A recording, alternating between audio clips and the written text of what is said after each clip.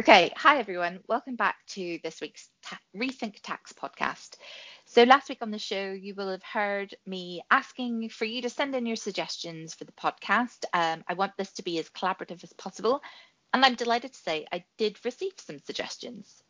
What I perhaps wasn't expecting was that my first rush of suggestions would come from my mum.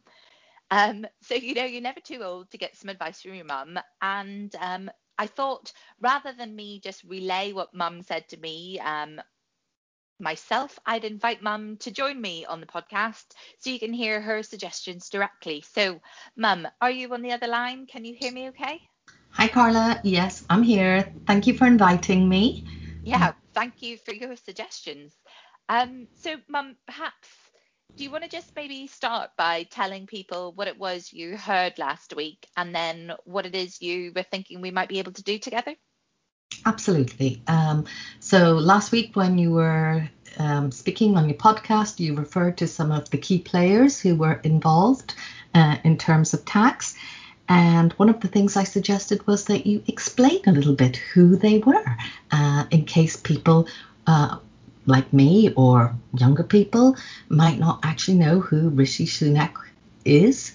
And perhaps we could do a question and answer session to explain that today and explain some of the people who are involved and make the whole topic a little bit more accessible. Great. Okay. Well, Yeah. that's a really great suggestion, and you're absolutely right. That is exactly what I want to try and do with Rethink Tax. So, shall we kick off this Q&A? And do you want to go ahead and ask your first question, Mum? Yeah, that'd be great. Thanks, Carla. So I wanted to start with the number one person that you mentioned last week, Rishi Sunak.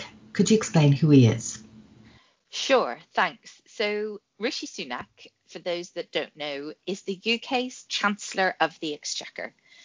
Now, you might be thinking, well, I'm not sure that does much for me in terms of telling me what he does or what he's responsible for.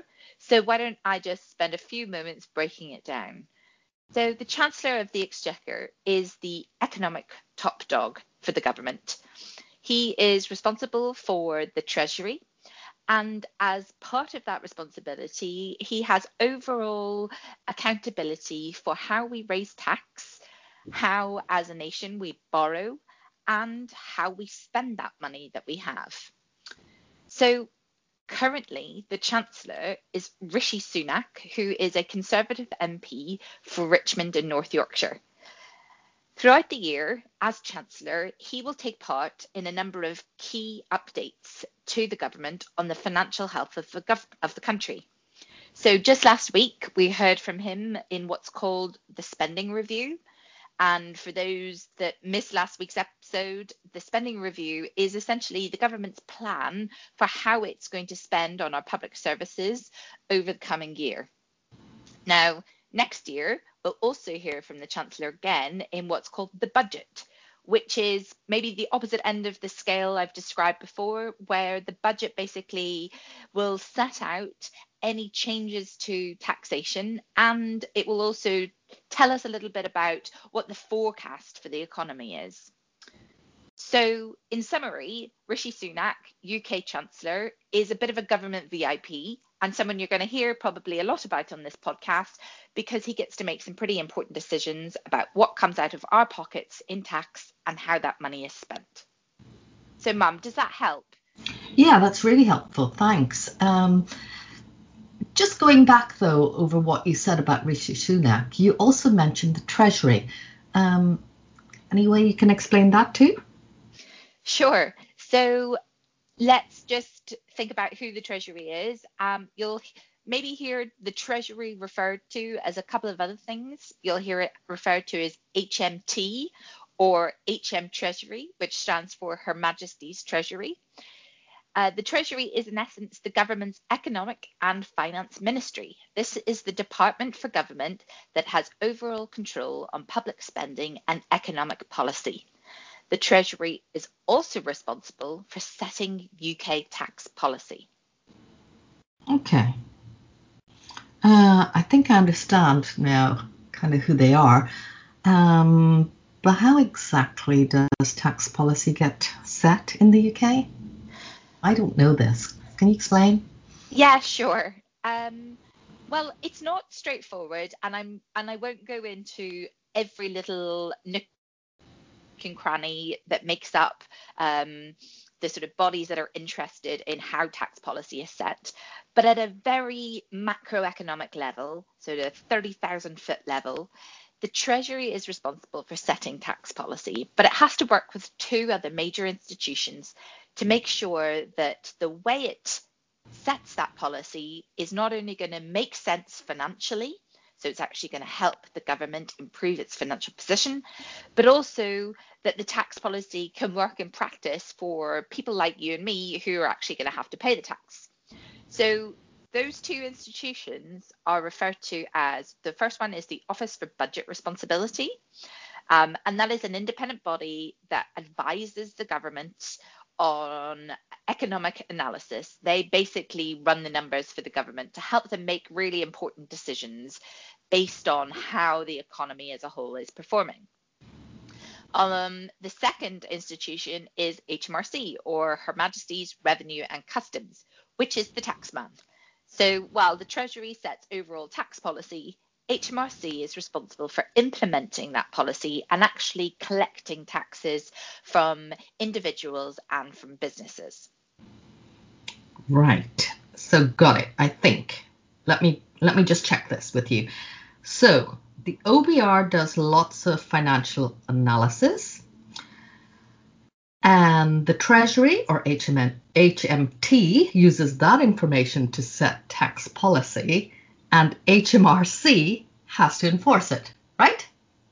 Yeah, spot on. It's not straightforward. There's lots of names being thrown around here, but what I want to do is just help people understand who the key players are and who the key organizations are that have a role in tax.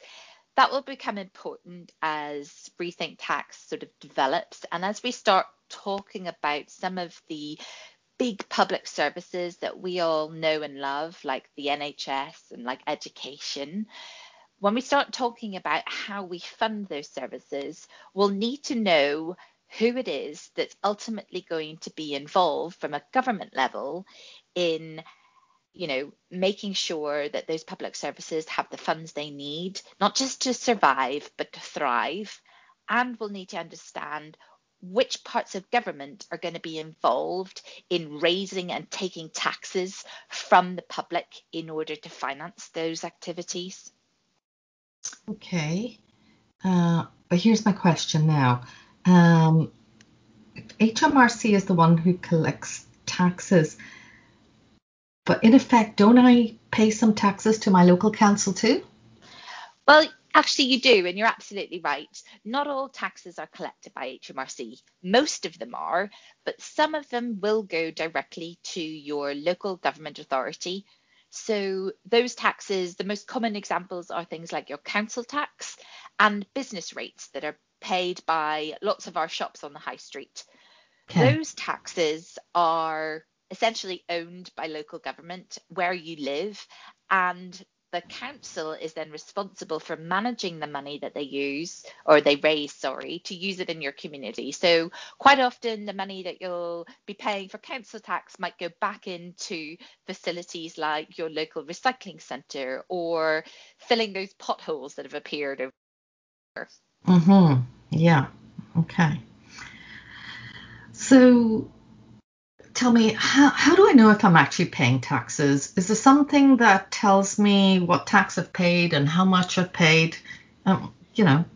Yeah, no, absolutely. Great question. So there are probably a lot of ways you'll know if you're a taxpayer and how much tax you've paid. But let me give you a couple of like major examples that will probably be really easy for anyone who's listening to sort of go away and check and see exactly how much tax they've paid. So the Perfect.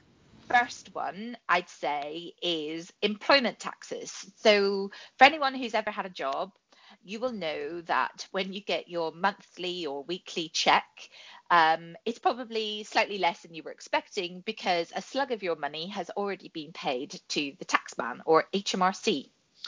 So if you're an employee, you're essentially paying tax through a system called pay as you earn.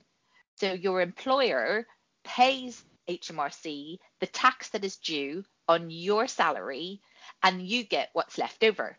Now, a lot of you might have looked at that number that you've gotten afterwards and thought, well, hang on a second, that doesn't seem fair. They've got loads and I haven't got quite as much as I wanted. Now, if you've ever stopped to look more closely at your payslip, you might have noticed a couple of lines on your payslip that stand for the amount of tax that you've paid. The first one will show PAYE, which is the amount of employment taxes you have paid. And the other one says NIC, which stands for National Insurance Contribution, which is essentially another tax. So that's a good example in the context of employment taxes. Now, another example, and just to take it in a slightly different direction, of might tell you're a taxpayer. You shop online, for those who are, just been getting their deals through Black Friday or on Amazon, you may notice that when you get your invoice and your receipt for what you've paid, there is an amount of tax that has been paid on the item that you have bought, and that is referred to as a VAT, or value added tax. So why don't you have a look at the last receipt you got and see where the VAT is marked? That is an example of how much tax you're paying and how you are a taxpayer. Okay. So basically, regardless of whether I work or not, I pay tax because I shop. Absolutely, that's right. Okay. So the other thing I wanted to know, though, in terms of tax, that was very useful. How do I know, though, what my tax is used for and where it goes, essentially?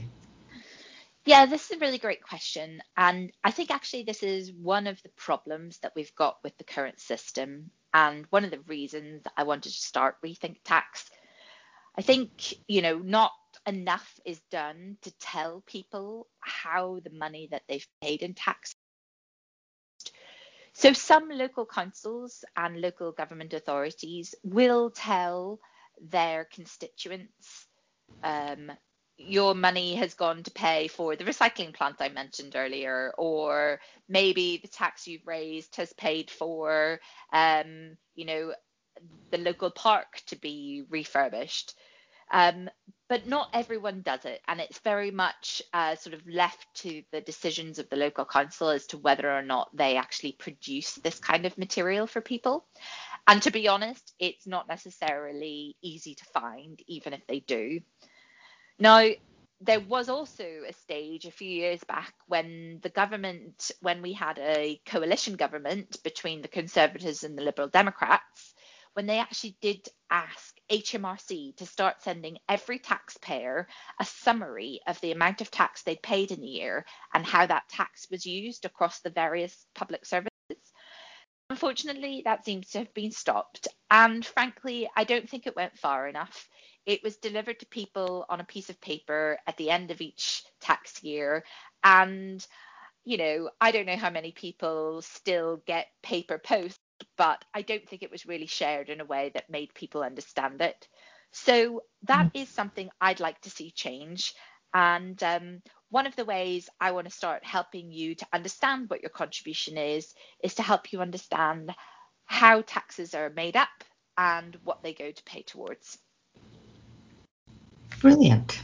Well, thank you for that, Carla. Any more ideas for this podcast?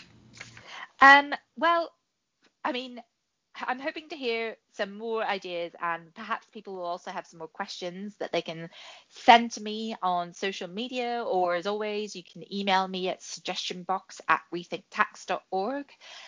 Mum, thanks very much for being my first guest on the show. Thanks for asking some great questions. I've been helpful for you and from those who have been listening. Absolutely. It's been my pleasure. Thanks, Mum. Okay, well, that's it for this week's episode. Thanks again, everyone, for listening. Don't forget to raise your voices and spread the word. Why? Well, you know it, because we need a rethink.